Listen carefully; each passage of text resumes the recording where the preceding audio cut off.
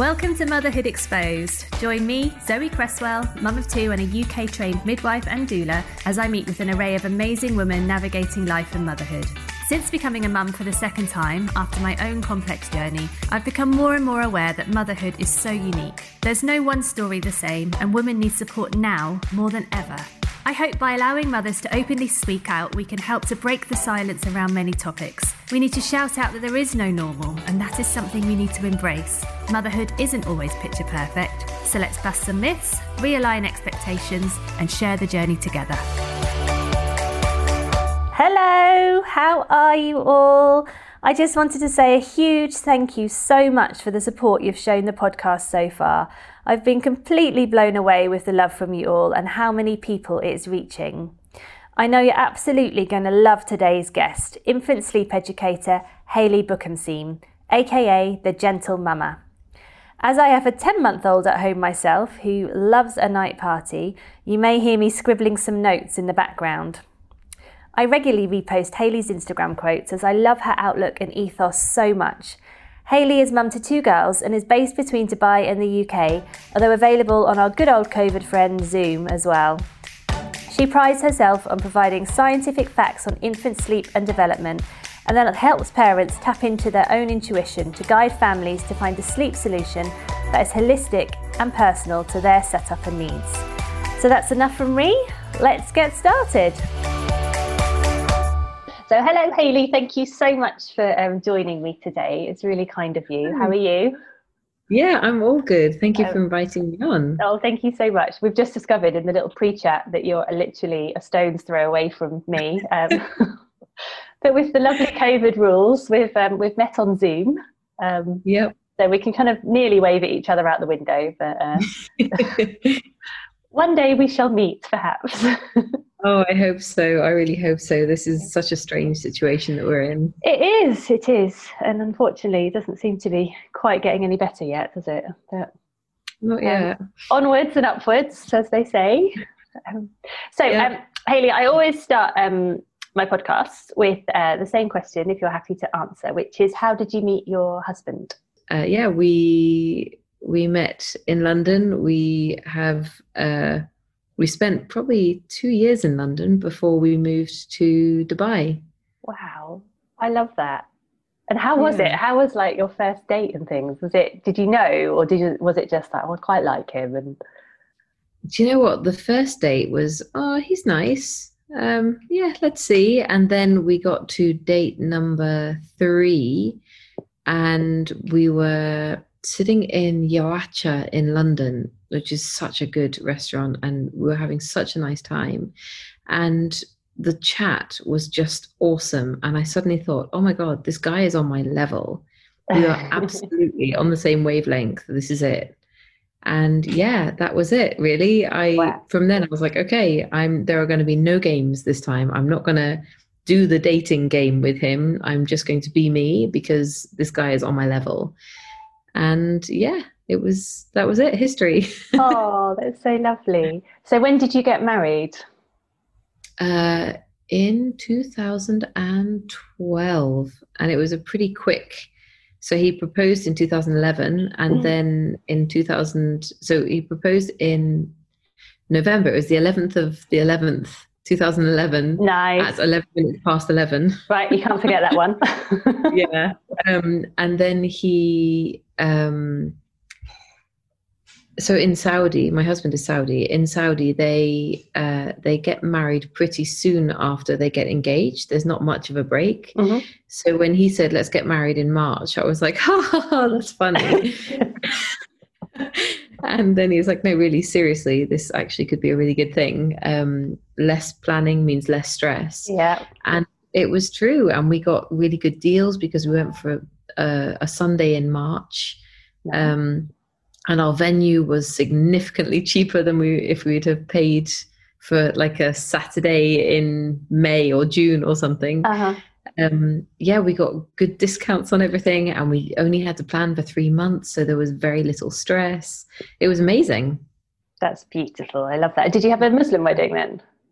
We had a so we had the civil ceremony, British civil ceremony, but then we also signed the British Muslim marriage contract at the same time. Awesome. And what about children? You have 2 girls, don't you? Yes. So my eldest is 6. She's just turned 6 in the summer, and my youngest turned 2 in the summer. So there's a 4-year gap between them, pretty much exactly 4 years between them. Wow. And can you tell me about your pregnancies? Yeah, I'm not a good pregnant person. I don't do pregnancy very well.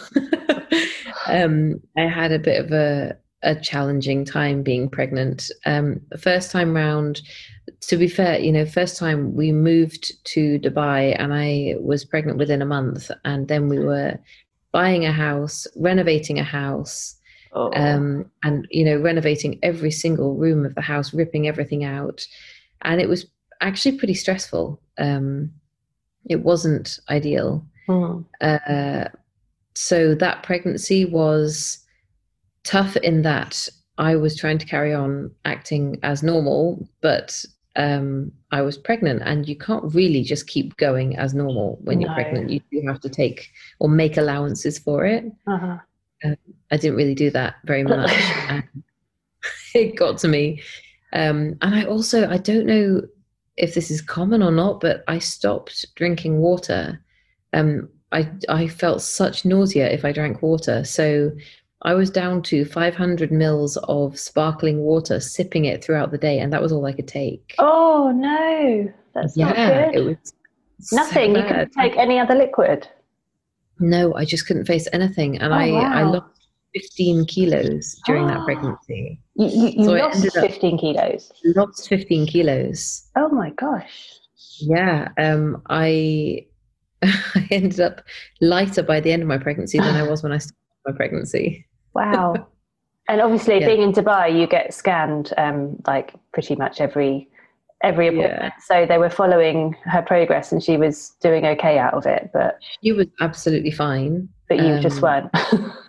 I wasn't. Yeah, I mean, by the end, I was okay. But I had SPD, which wasn't ideal. So not when you're renovating a house either. No, exactly. And we didn't have any furniture. So for the first 6 months of pregnancy or more, we sat on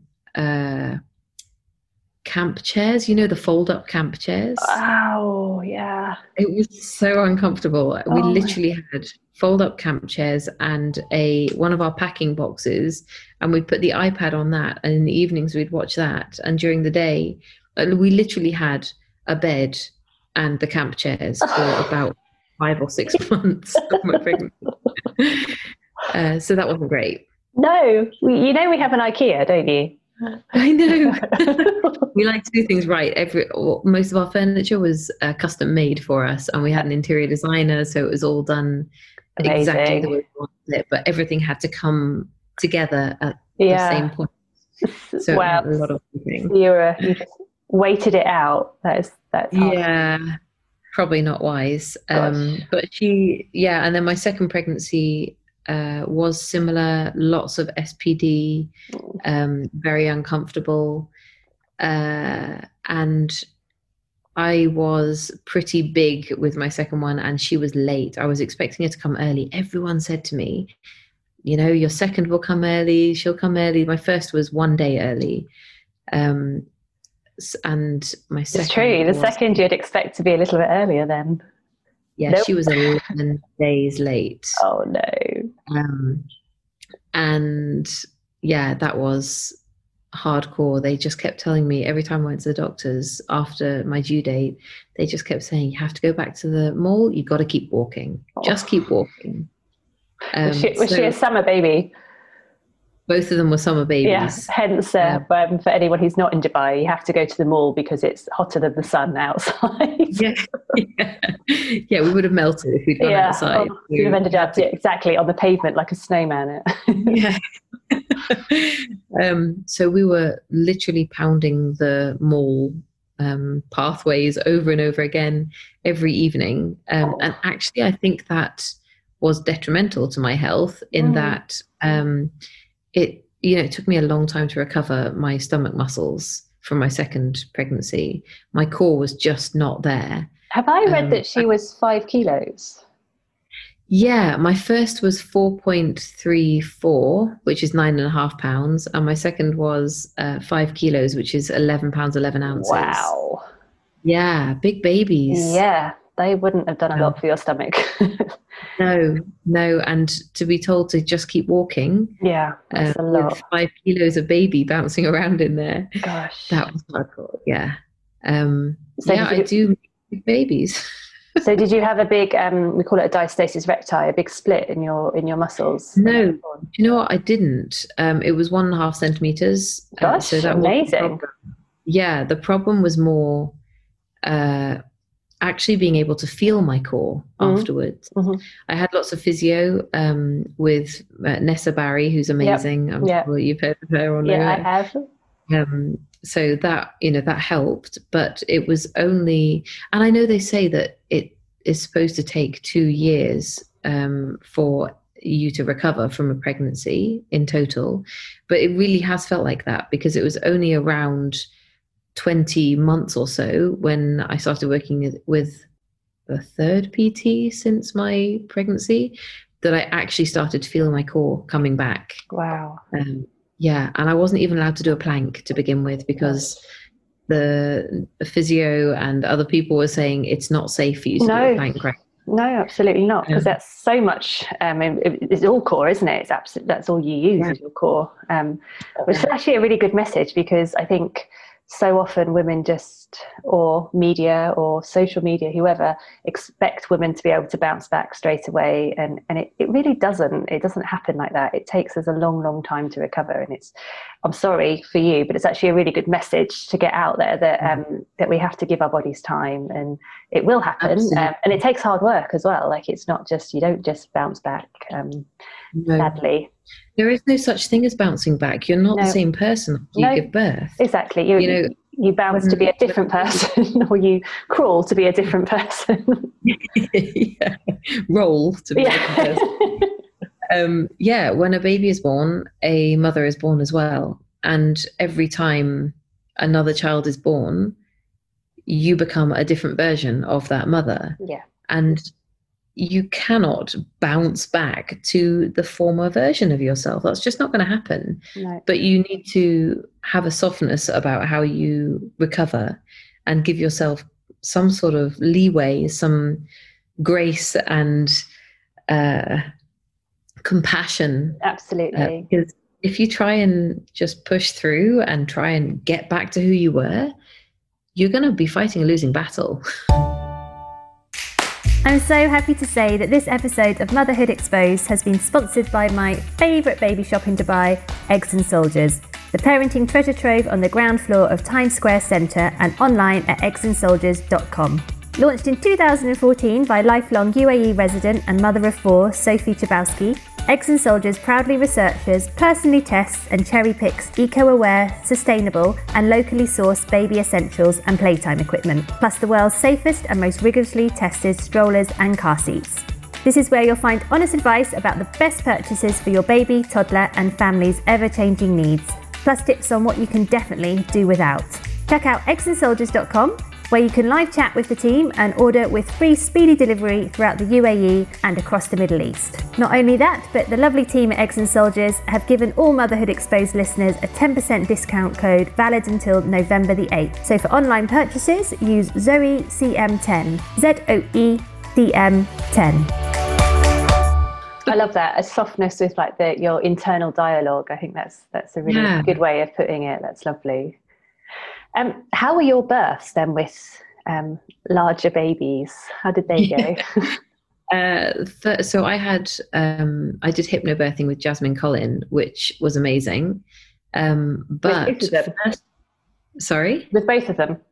Yeah, so with my first, I did hypnobirthing with Jasmine. But the first, that pregnancy, what I didn't know, what I didn't understand was that it has to be the level that you go into yourself is quite a deep level. And I didn't really understand that. And I thought, if I do the breathing and if I, tick all the boxes, it'll work. What I didn't understand is how deep I had to go into myself to make it work. So it didn't really work. And I'm a jaw clencher and a teeth grinder. And that actually is all connected with when you're giving birth. If you clench your jaw, there are other muscles that clench as well. And I was, schooled by society and by the media that you have to push.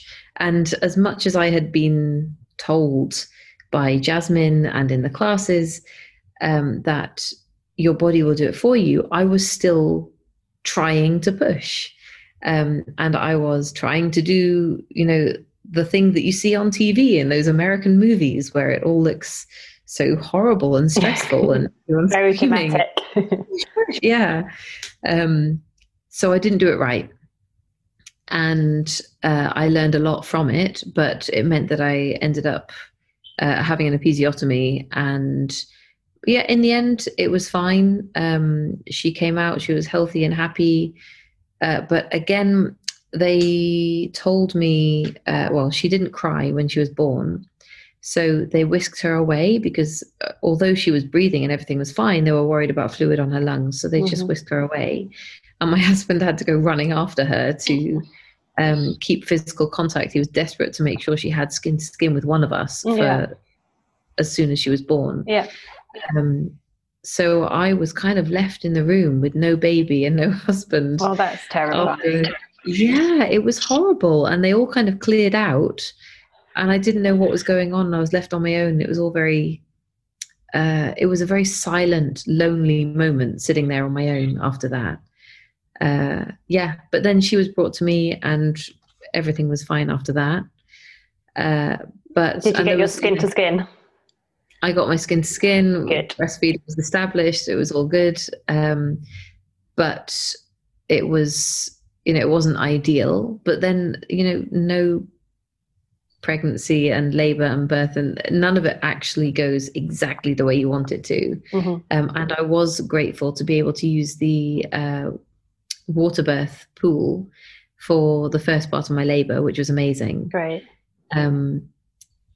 And it really benefited me. But back then in Dubai, an actual water birth wasn't allowed. No. So still fairly new out here, isn't it? Yeah. We like to be old school. I had to get out of the pool when they thought that I was ready to start pushing, and that slowed things down, and that also didn't help. Of course, yeah. But with my second, it was all very quick and very easy, and I didn't even get up onto the bed. I didn't even make it onto the bed. It was all so quick, and they were saying to me, I was saying I needed to push, and they were like, no. You've got plenty of time yet. You're only at 4 centimeters when we checked you 20 minutes ago. You're fine. And I said, no, I'm definitely going to start pushing now.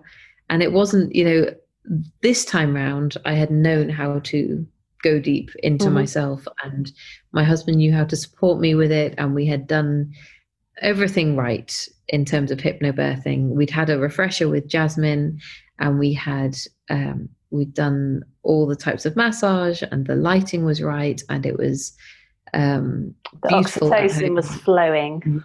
Loads of oxytocin. And then when I got to the hospital, I kept my sunglasses on. It was middle of the night, but I kept sunglasses on when I got through, because such a top tip. I love that. That's brilliant. I love that. Take note, everybody. Yeah, do keep them on. Then those fluorescent lights won't bother you. And then it was all very quick. All very positive. In fact, we didn't even take the suitcase in, and we were doing stem cell collecting. After the cord cutting, and my husband hadn't brought it all in because we thought that we'd be sent home because we didn't think we were far enough along. And he had to go hurtling out to the car at the last minute, and they said, "You'll never make it. There'll never be time." So we got 7 minutes, I think, of delay before the cord clamping, and still had enough for banking. Yeah, well, it was with really, 5 really kilos of baby to feed, I imagine that required quite a lot of blood. And the thing is, she wasn't fat. She was long. She was 58 centimeters, which is quite Wow. long for a Yeah. newborn. My 4.3 kilo baby was 51 centimeters. So a 58 centimeter baby was quite long, and she was all in proportion. She didn't look fat. She was just a big developed baby. Lovely. A nice healthy girl. I love it. Yeah, yeah. And so was it your experience with them, with your girls, that brought you into being who you are today?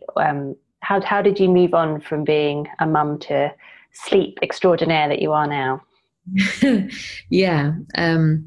It was through an experience with my first daughter. Actually, she was 8 months old, and we were struggling with the 8-month progression, sleep progression, that people all too often call regression. Regression, yep. Yeah, they've named it that, and it's such an unhealthy name for it. They are progressing, they are not regressing. And I didn't know better, but she'd started waking in the middle of the night. She was waking at around midnight, 1 a.m., and she wanted to party. She was wide awake. And I thought I'd done something wrong. I thought maybe there was something wrong with her. I was starting to worry about it. So I looked up gentle sleep support, and I found a gentle, in inverted commas, sleep consultant who told me that all the sleep support would be very emotionally supported. It would all be safe for her. There would be no crying on her own, etc.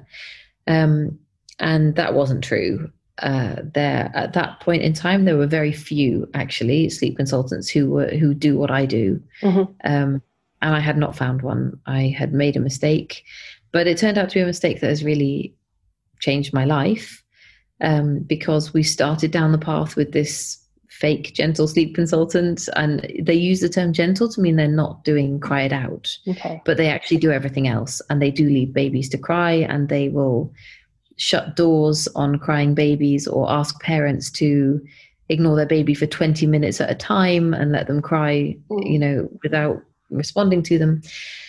So yeah, I experienced that for a couple of nights, and we did the 20-minute crying thing. We didn't even get the full way through it, I think.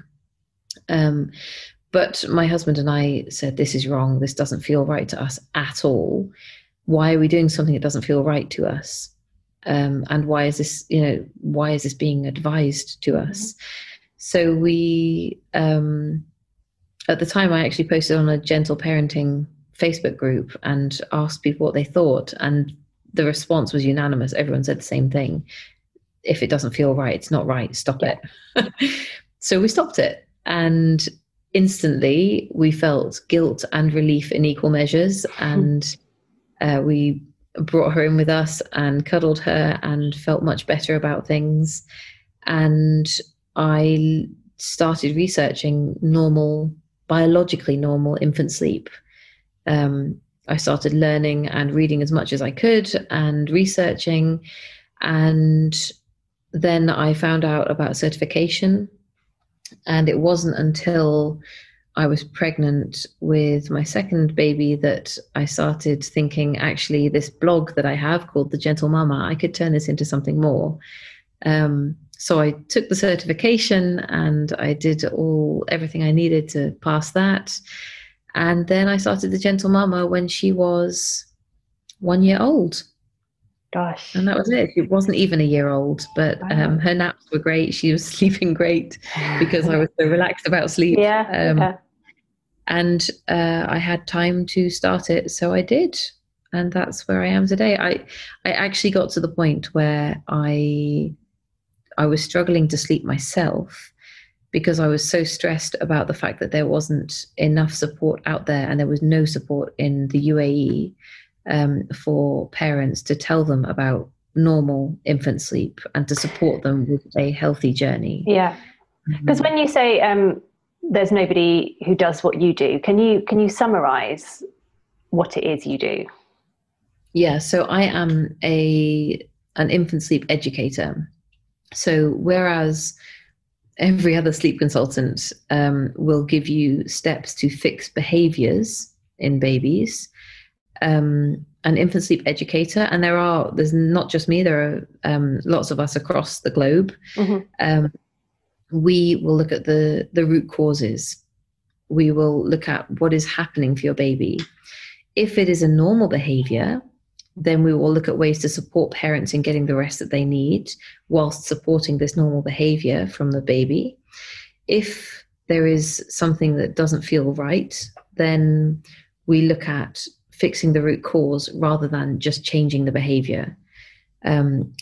Behavior modification is what sleep training is, but that's looking at things from a behavioral perspective, whereas what I do is working from a developmental perspective, which means that we're looking at things in terms of the long-term development, healthy development of the baby, and the healthy, developmentally appropriate steps for the baby. You know, trying to night wean at 2 months old is not developmentally healthy. Yeah. And there are sleep trainers who will do it because they're not looking at what is developmentally healthy. They are trying to fix a behavior on a surface level.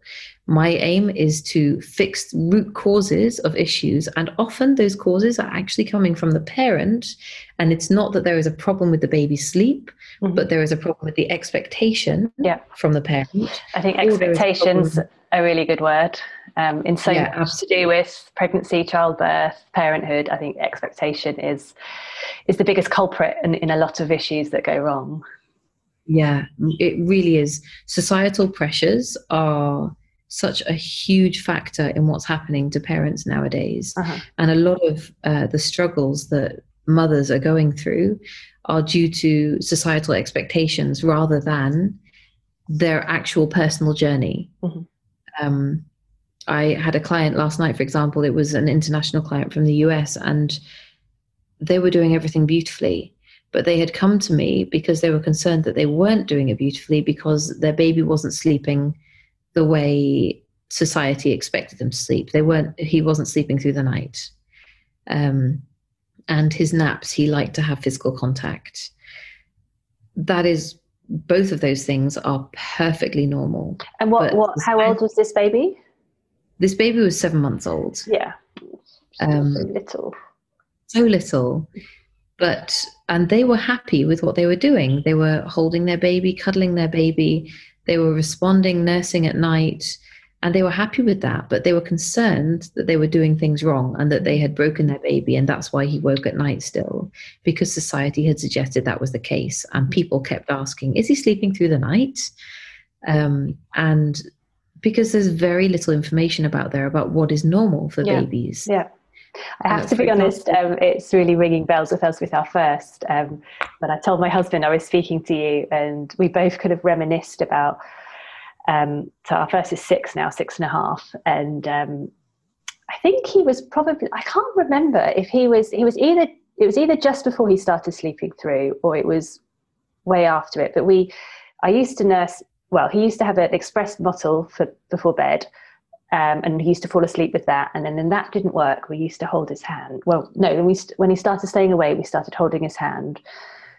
And then I think we decided we needed to start putting him in bed and walking away because that's what everybody else did. Yeah. And we're two fairly well-educated people. I'm a midwife. I feel like we should know what we're doing. But everyone else was just, oh yeah, we just tuck them into bed and then off we go and we have dinner and la la la la. And I can't remember. He was either 10 months or 18 months. It was one of those two. But we did it. We put him into bed and we're like, right, that's it now. He's going to sleep. We're just going to let him fall asleep. He's going to cry a bit. And it was awful. He screamed, and obviously he did, because poor kid, we'd never done it to him before, and we didn't tell him we were going to do it. He didn't understand. I think both of us were standing outside his bedroom in tears, going, "No, just a bit longer, and then looking at each other, going, "What are we doing? What are we doing?" We promptly stopped that, gave him a cuddle, and then went back to holding his hand and patting him and just being with him. But it was because I was going to baby classes and mum groups, and everybody else's babies were sleeping by, going to bed by themselves, and we just weren't anywhere. Actually, he didn't do it till he was 4. He didn't go to bed by himself till he was 4. Right. And then he just announced, "You don't need to stay anymore. I can go to bed by myself now." Okay. Are you sure? This is it. The pressures that are put on us are completely unnecessary, but there are many people who profit from telling us that this is what we should do. And then there are awful books out there like Gina Ford that give us these strict schedules that we should follow. At 7:17 your baby should do this, and at 8:21 they should do this. What? It's also against a lot of like the SIDS advice as well, because a lot of it is put baby in a dark room by themselves, and we all know babies shouldn't sleep by themselves until they're 6 months. So they until they're 6 months, or the recommendation is to stay until a year in the same room as the parent. The advice that's out there, I hear such awful things from sleep consultants, like if your baby vomits when they're crying because they're so distressed that you're not responding to them, that's them manipulating you. Leave them. Where is this coming from, do you think? Like, why are we talking like this? Why are there people out there saying these things? Oh, it's awful, isn't it? There's a mixture. So there are things that work, or they appear to work. So these sleep trainers and sleep experts that have their books, they will tout this stuff because they've seen it work. But actually, what's the definition of what's working is not accurate, because, for example, with sleep training, there is a well-known study that shows that babies who've been controlled crying trained to sleep, which is where you have timed intervals of leaving them to cry, those babies, the parents reported that the babies were sleeping better, and the parents were getting more rest. Right. So the study was seen as a success, and the conclusion was sleep training is safe and it works because babies are sleeping for longer and parents are getting more rest, so they're happier. But actually what they very lightly brushed over was that in this study, they also used an actigraph to measure the baby's brain during this phase, during the night. And they measured when they were waking and when they were sleeping. And before being trained to sleep through this controlled crying, and afterwards, they were waking the exact same number of times. Wow. What was different was that they had given up on calling out for their caregivers to respond to them. They were using that energy more wisely to hold on to their own sanity, to look after themselves, to keep their cortisol levels as low as they possibly can. Cortisol is the stress hormone. They were doing their best to manage that by lying silently in their cribs, because crying out, they had learned through sleep training, did nothing. It didn't teach them anything. It didn't reap any benefits for them. It just used energy. So instead, they lay there in silence. And who wants their baby to lie in silence with needs unmet? It's absolutely baffling. So the way that they are, the way that this message is being put out there by sleep trainers is that this is working, this is great, but actually, what's working doesn't mean that just because it's working doesn't mean that it's right. Yeah. It doesn't mean it's healthy. There is another sleep training piece of advice that I've heard a while back to if your baby wakes in the night needing a feed, you should go in at around 11 p.m. with a bottle and stick the bottle in their mouth, walk out of the room, and leave them till morning. This is so dangerous. You should never, ever leave a bottle in the bed with your baby. They can get ear infections, they can get cavities, there can be other issues. It's so not healthy. They could choke on the milk. It is so irresponsible to do this, but there is no licensing around sleep training. You can be a sleep consultant without any certification. Wow. You could just say that who you are. Yeah. Which is another bugbear for me, because I really think that at least the basic safety information should absolutely be. Yeah. So yeah, I could talk about this all night. Sorry. It's absolutely fascinating, and it's terrifying in equal measures, and it just makes me, I don't know, wonder how we've got here, how we've, you think back to how we've evolved, and presumably we used to sleep with our babies in a cave somewhere and cuddle them, and they used to just feed as they wanted to during the night, etc. And they'd be with us all the time, or we'd be carrying them on our backs. And now we've got to this place where we should be putting them in a dark room by themselves and letting them cry themselves to sleep. It's confusing. It's I don't really understand how. But yeah, I did it. I still succumbed to the pressure and thought, I better try this because that's what everyone else is doing. And yeah, because people worry, that we all worry. We want to do what's right for our babies, but in the midst of it all, we forget that actually what's right for our babies and for us is to listen to our intuition and to listen to our baby's communication. And that is very different to listening to, first of all, our triggers, because there are things that, we recall from our childhoods and we might respond the way our parents did, and that's a trigger. That is entirely separate to our intuition. But then there's also listening to society and what our friends are saying, and the mums at the park, or the mums on TV or on social media. We listen to all of that and we start questioning it and wondering if we're doing it wrong and doubting ourselves. And that's where traditional, but modern traditional methods come in. I think I might be misquoting you here, but I'm sure I've read that you've said it's only a problem if it feels wrong to you, something along those lines. And I keep repeating that to myself with a 10-month-old at the moment, thinking, I should probably I do it now, because I often feed her to sleep in a sling, then put her down for her nap, and I'm like, I probably shouldn't. No, hold on a minute, it doesn't matter what I'm doing. Yeah, exactly. So I say, if it's not a problem for you and your baby, it's not a problem.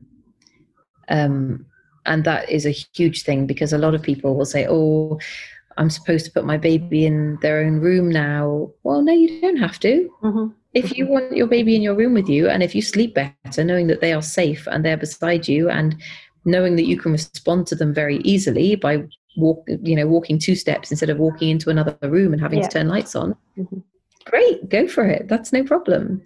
If what's working for you guys is that at 6 months you move them into their own room and it's not a problem for them and it's not a problem for you, also great.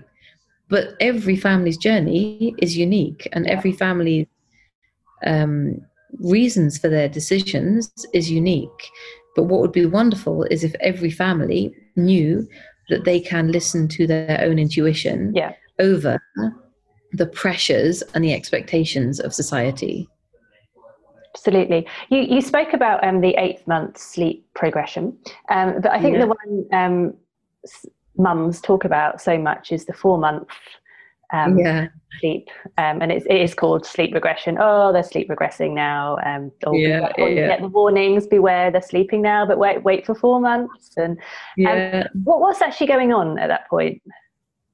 So this is another really big thing that people are not ever told about by sleep consultants, because if they told them this, they wouldn't get the business. Right.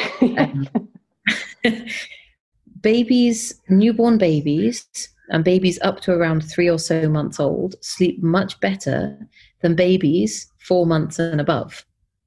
I'm just going to pop in there that my youngest, sorry to talk about me again, she slept through. She was born and she used to sleep all night, and I couldn't wake her. She didn't want to be fed. She just wanted to sleep, and she did that for 3 months. And whereas my son was up all the time, I was like, oh, what is this? And then from 3 months, then she's up all the time now still. But I can put my hand up and say, as a midwife as well, like we're used to babies waking from newborn and needing feeding and everything. And you'll get some midwives, or there's obviously certain situations where babies should be woken at night and shouldn't be sleeping all through the night from newborn. But there was nothing I could do. She was sound asleep.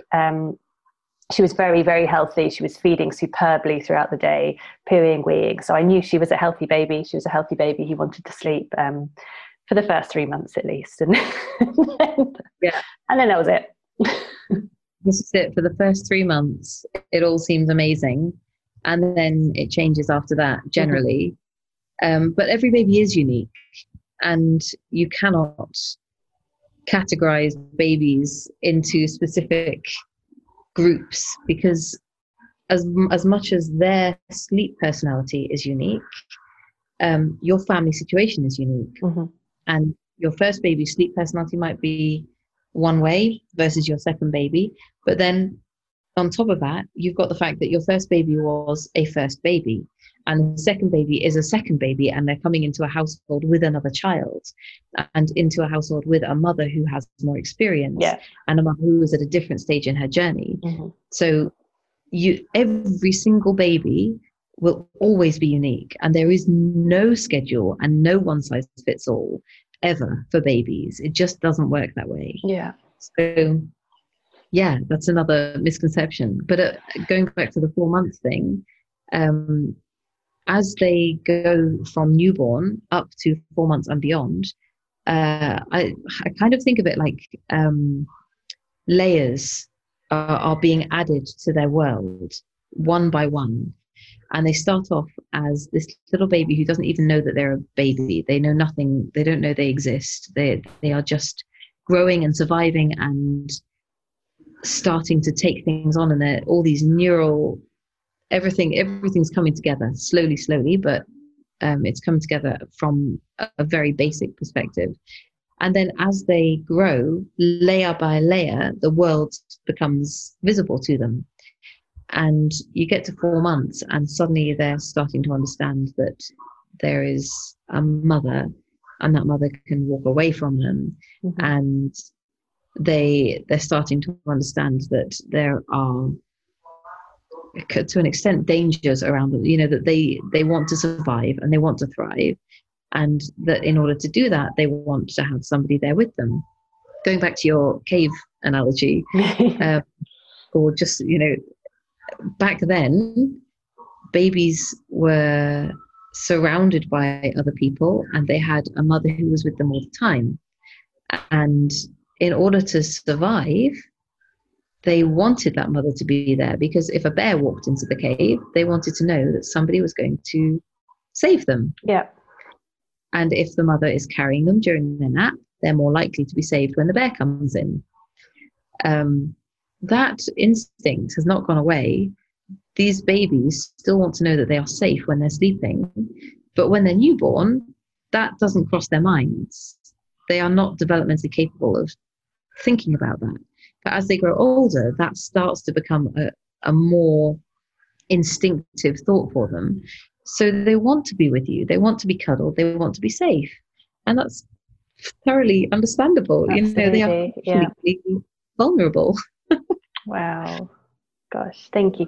I wanted to ask you if you'd noticed or if you'd had a spike in clients, because I wondered if over kind of COVID, with us all being locked down in quarantine, I know our habits have changed at home, and perhaps, with small children being used to their parents being around a lot more, if perhaps people's habits have changed and now society is kind of opening up again and we're going back to work and back to school or back to nursery, if people are now finding that what was working for them in quarantine no longer works for their lifestyle anymore, and they need support with that, or have I just made something up? It's a really good question, actually. So through quarantine, I actually had to stop taking clients because I had to focus on my family. I had both my girls at home full time. I did not have capacity to think of anything else. So I stopped taking clients, but towards the end, I started a waiting list because the numbers of people requesting consultations were getting higher and the desperation was getting higher. People really wanted support. And yeah, now my waiting list is getting quite long. I've started taking again, but there are a lot of people out there looking for support. Absolutely. The times, interestingly, when I do see spikes in requests for consultations is around the full moon. Really? Yeah, which I hadn't noticed until a peer in the same profession mentioned it. And it's true. Whenever there is a full moon, I will get more consultation requests because babies don't sleep as well during a full moon. It's so funny you've just said that because we've just had one, haven't we? Yeah. And yeah, she's been terrible. There we go. Yeah. I didn't know that. Because obviously being a midwife, we always say that more babies are born during a full moon. Okay. Oh yeah, absolutely. And there are like birth centres that track the lunar cycle and things, and match it with the number of the births over on those days. That's really interesting. I've never heard that before. Yeah, so interesting. Incredible. I think it's so fascinating. So when should inverted commas a child start sleeping through the night? Oh, so this is a loaded question. One of the reasons it's loaded is because the definition of sleeping through the night differs depending on who you're speaking to. No, I've seen this on your Instagram page and I loved it, actually. I think I reposted it. It's so good. Yeah, there are people who say sleeping through the night is 5 hours, solid. Then there are other people who expect, rather than have research, but they expect that sleeping through the night means going from 7 until 7. Most babies and children don't go from 7 till 7 naturally if they haven't been trained to sleep. And then we know from that research that I mentioned that even if they have been trained, they're actually still waking. It's just yeah. So in terms of naturally when they'll sleep through the night, it is entirely dependent on their own personality, their sleep needs, the family's situation. My eldest will still wake in the night, and she's 6, and she will still wake in the night and want some form of comfort at one point during the night. And I do put that down to the way that the first 8 months of her sleep went as the main reason, because I was too busy trying to squeeze her into the box that society had made. And I don't know. I wouldn't put that. I don't know. I don't think so. Do you really believe that? I think you're giving yourself a hard time there. My 6-year-old still wakes up, and I think we did pretty strong attachment parenting to that point, and he still wakes up regularly. And I have to go and give him, I lie on his floor. That's the way we do it. But I don't know. Yeah, I think it's very common. It's still very common, but I think interestingly, your 6-year-old is the one that you tried sleep training with as well. Yeah, but we only did it for we did it one night. Well, we did it once for like 40 minutes or something. That was it. Yeah. Do you think that's enough to? I don't know. I know that she needs more reassurance than my youngest, who's 2. My youngest wakes to feed, but I don't have to ninja roll out of her room. With my first, it needs to be ninja rolling, and then she's still hurt by the fact that I'm not there. Yeah. My second, because I've helped her build a healthy, happy relationship with sleep from the beginning, she, I probably shouldn't admit this, but I have had times where I have laid her down on the bed, but as I've been putting her on the bed, I tripped and I basically plonked her down on the bed instead. She still stayed asleep. Oh. And, you know, I can accidentally turn the light up bright instead of dim it as I walk out the room. Mm-hmm. She won't wake up. She will wake up and look at me, smile and go back to sleep because she is confident and happy in she's sleep. Safe. Yeah. And I'm pretty confident that at 6 years old she won't be coming through needing reassurance during the night because she's got such a healthy, happy relationship with sleep. I think that it is still perfectly normal for children to wake up in the night at 6 years old. Mm-hmm. In fact, research has shown that it's normal. But I think the nature of it differs from child to child. And some will wake up and they can be resettled very easily, and others will only settle with comfort and reassurance. And it's different from child to child. So there is no answer as to when they should be sleeping through the night. Research has shown that 6 years old they can still be waking up. Yeah. And I'm going to ask another question that probably doesn't have an answer. So, for example, with your daughter, your 6-year-old, when is there a time that you expect her to feel confident enough in and safe enough in her sleep that she'll no longer come through to you? I think in the next year. We follow Waldorf education, and it's very much about developmentally appropriate learning, mm-hmm. and follows their development very closely. And there are stages that she's going through in terms of losing her teeth, and in terms of their own awareness of the world that happen around 6 years old, 7 years old. So I would expect that in the next year she will be in a different stage developmentally, mm-hmm. and she'll be out of that childhood baby stage. And then on with it.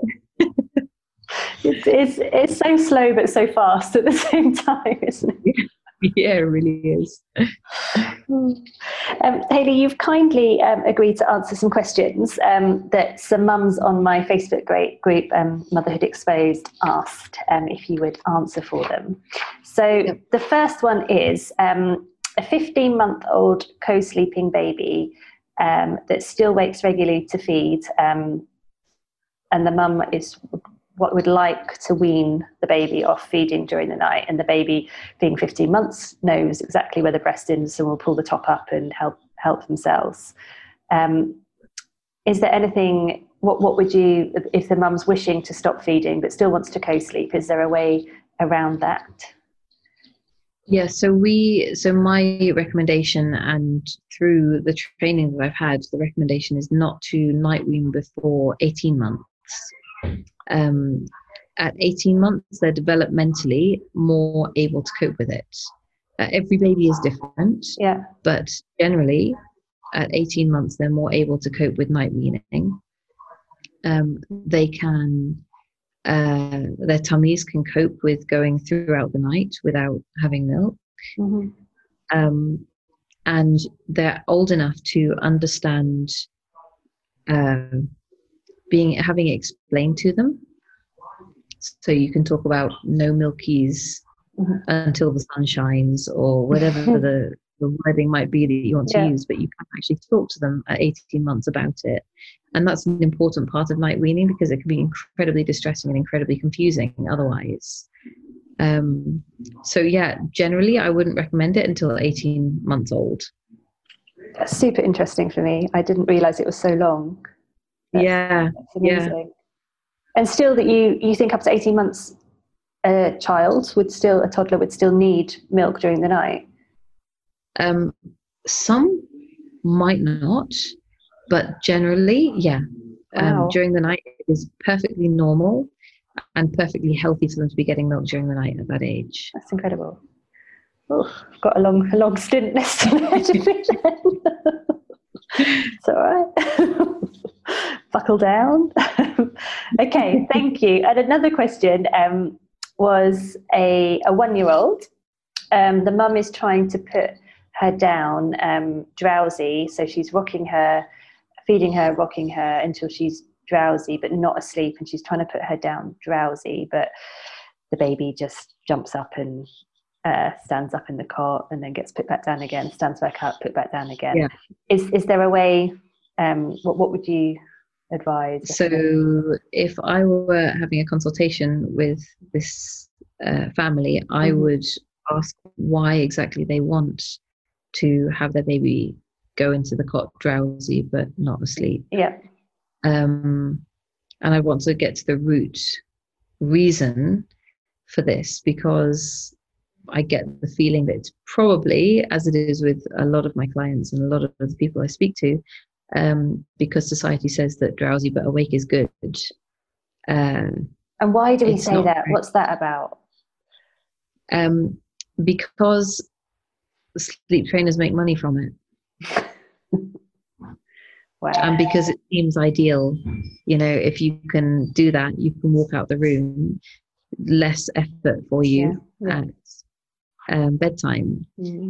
But drowsy but awake people, babies, are unicorn sleepers. That's what I call them. That is a rare thing, and it is part of their temperament. It is their sleep personality. It is not something that you teach a baby. Okay.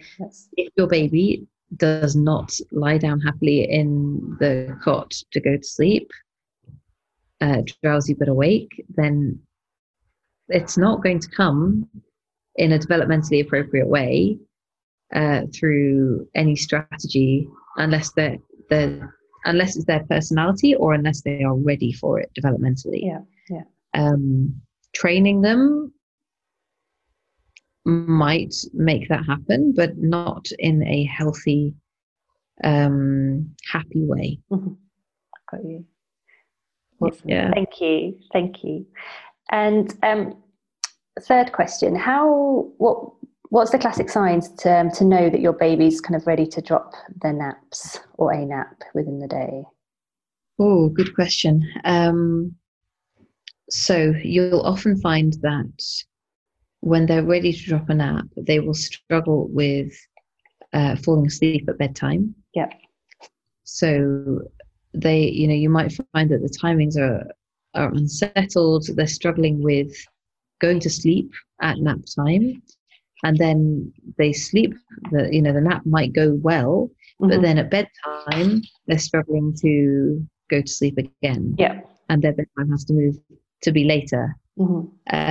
When that happens, that's generally because they don't need that nap anymore, and you can stretch it and go from, if you were dropping from 2 to 1, move the first nap a little bit later in the day and then skip the second nap, and you'll find that they'll go back to the bedtime that they were at before. Is there again, probably a question doesn't have an answer, is there an average time that a baby should take to go to bed, to have a bedtime? Ooh, I like this one. So this is called sleep latency, and it is the amount of time that a baby takes to fall asleep. Yes, there is a healthy amount of time, and that is 10 to 20 minutes. Okay. If it takes less than about 7 minutes, then the baby is probably overtired. People always rave about, my baby fell asleep in 3 minutes. Again, I saw your Insta story on this with your daughter who'd missed her nap, and you said she fell asleep really fast, but then she woke up 45 minutes later, was it, and was wide awake. Yeah. And it made me think, oh gosh, I think we've done that because we'd also missed a nap, and she'd also woken up straight. I mean, she's much younger, but woken up and being younger fell asleep much faster again. But it was so interesting to me. I've not heard that theory, and I probably should let you explain it. Sorry, you're supposed to be getting. Yeah, no, that's it. When they're overtired, they will wake up more easily or within the first hour or so of going to bed, because they can't get into deep sleep when they're overtired. Their bodies will struggle to get into that proper deep sleep. So it's better to get them to sleep earlier have them take a little bit longer to get to sleep, and then they will get into healthy deep sleep, and not wake up as early in the night. Yeah. And obviously if they're going 45 minutes, 60 minutes to get to sleep, then perhaps you need to look at their daytime naps and adjust accordingly. Yeah, absolutely. Got you. Amazing. So towards the end of my podcast, I always, again, ask the same questions. The first one being, if you could have coffee with any woman, be it famous, alive, dead, fictional, who would it be? Yeah.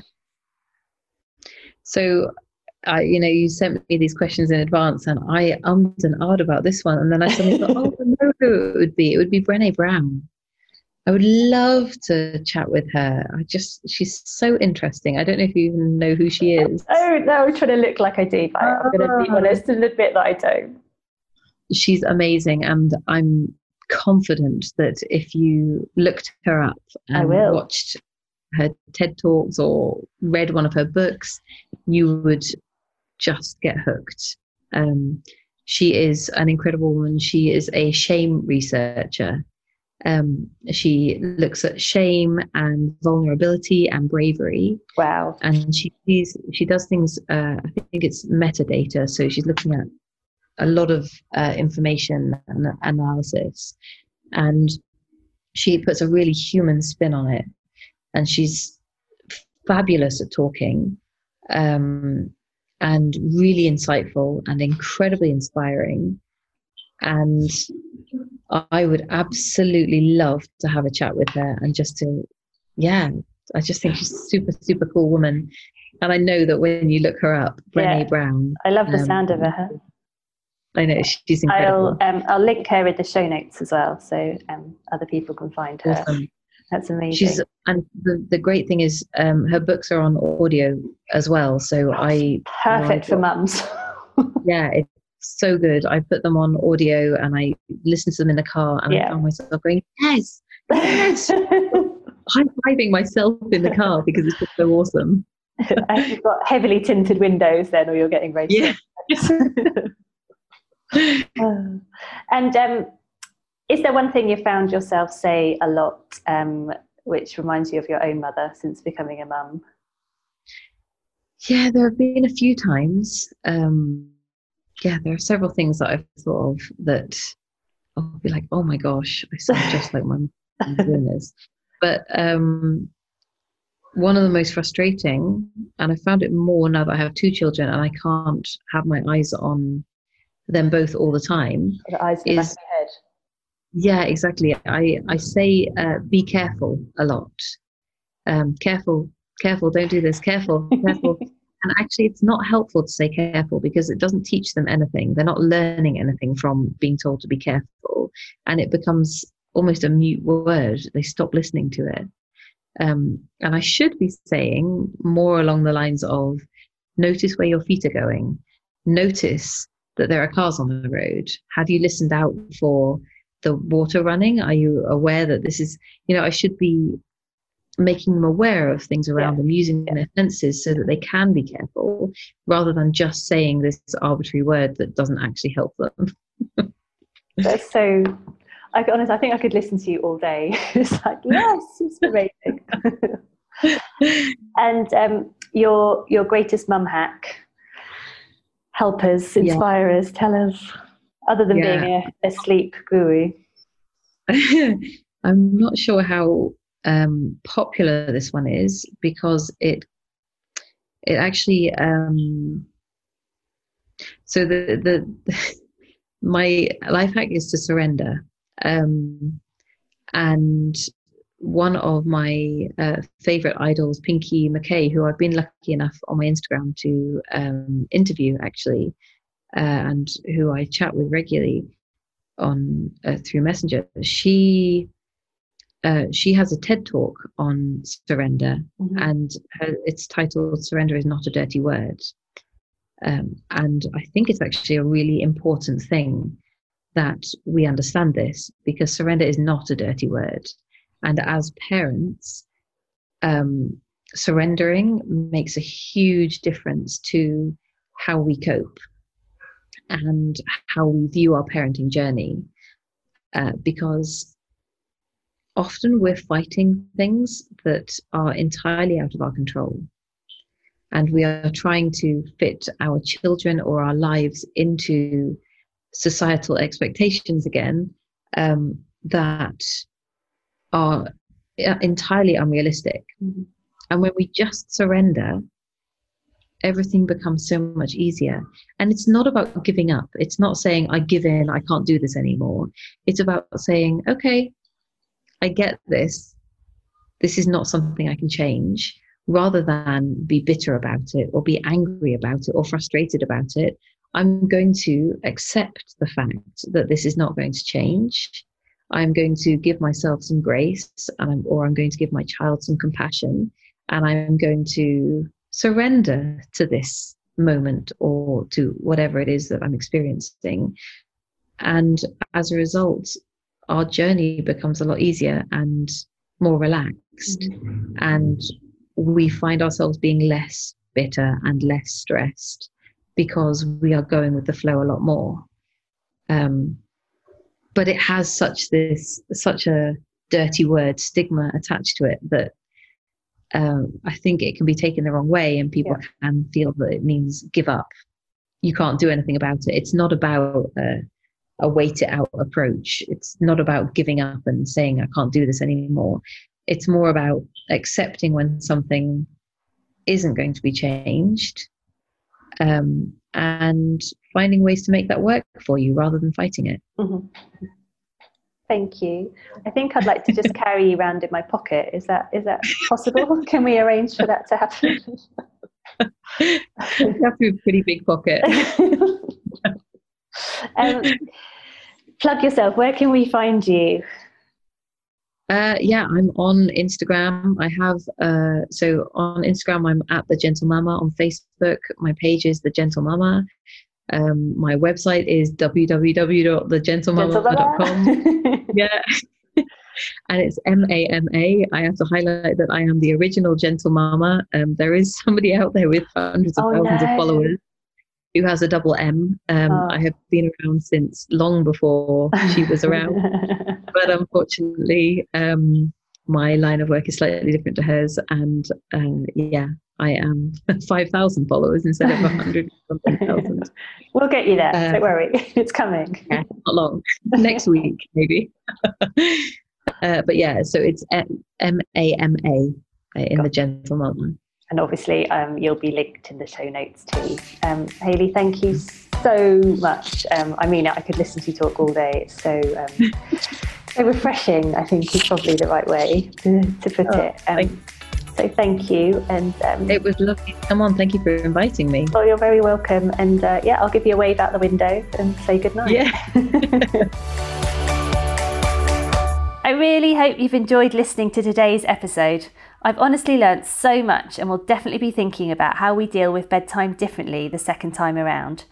I particularly loved listening to Hayley's thoughts on the 4-month sleep progression and understanding exactly what is going on at this stage in their little brains. It astounds me that this information isn't more readily available. So go and tell all your friends and then tell them where you heard it first. I'd love to hear your thoughts on the episode too, so please head over to my Instagram page to let me know what you think. Don't forget to join our Facebook community as well, Motherhood Exposed. Have a great week, and I'll be back next Thursday.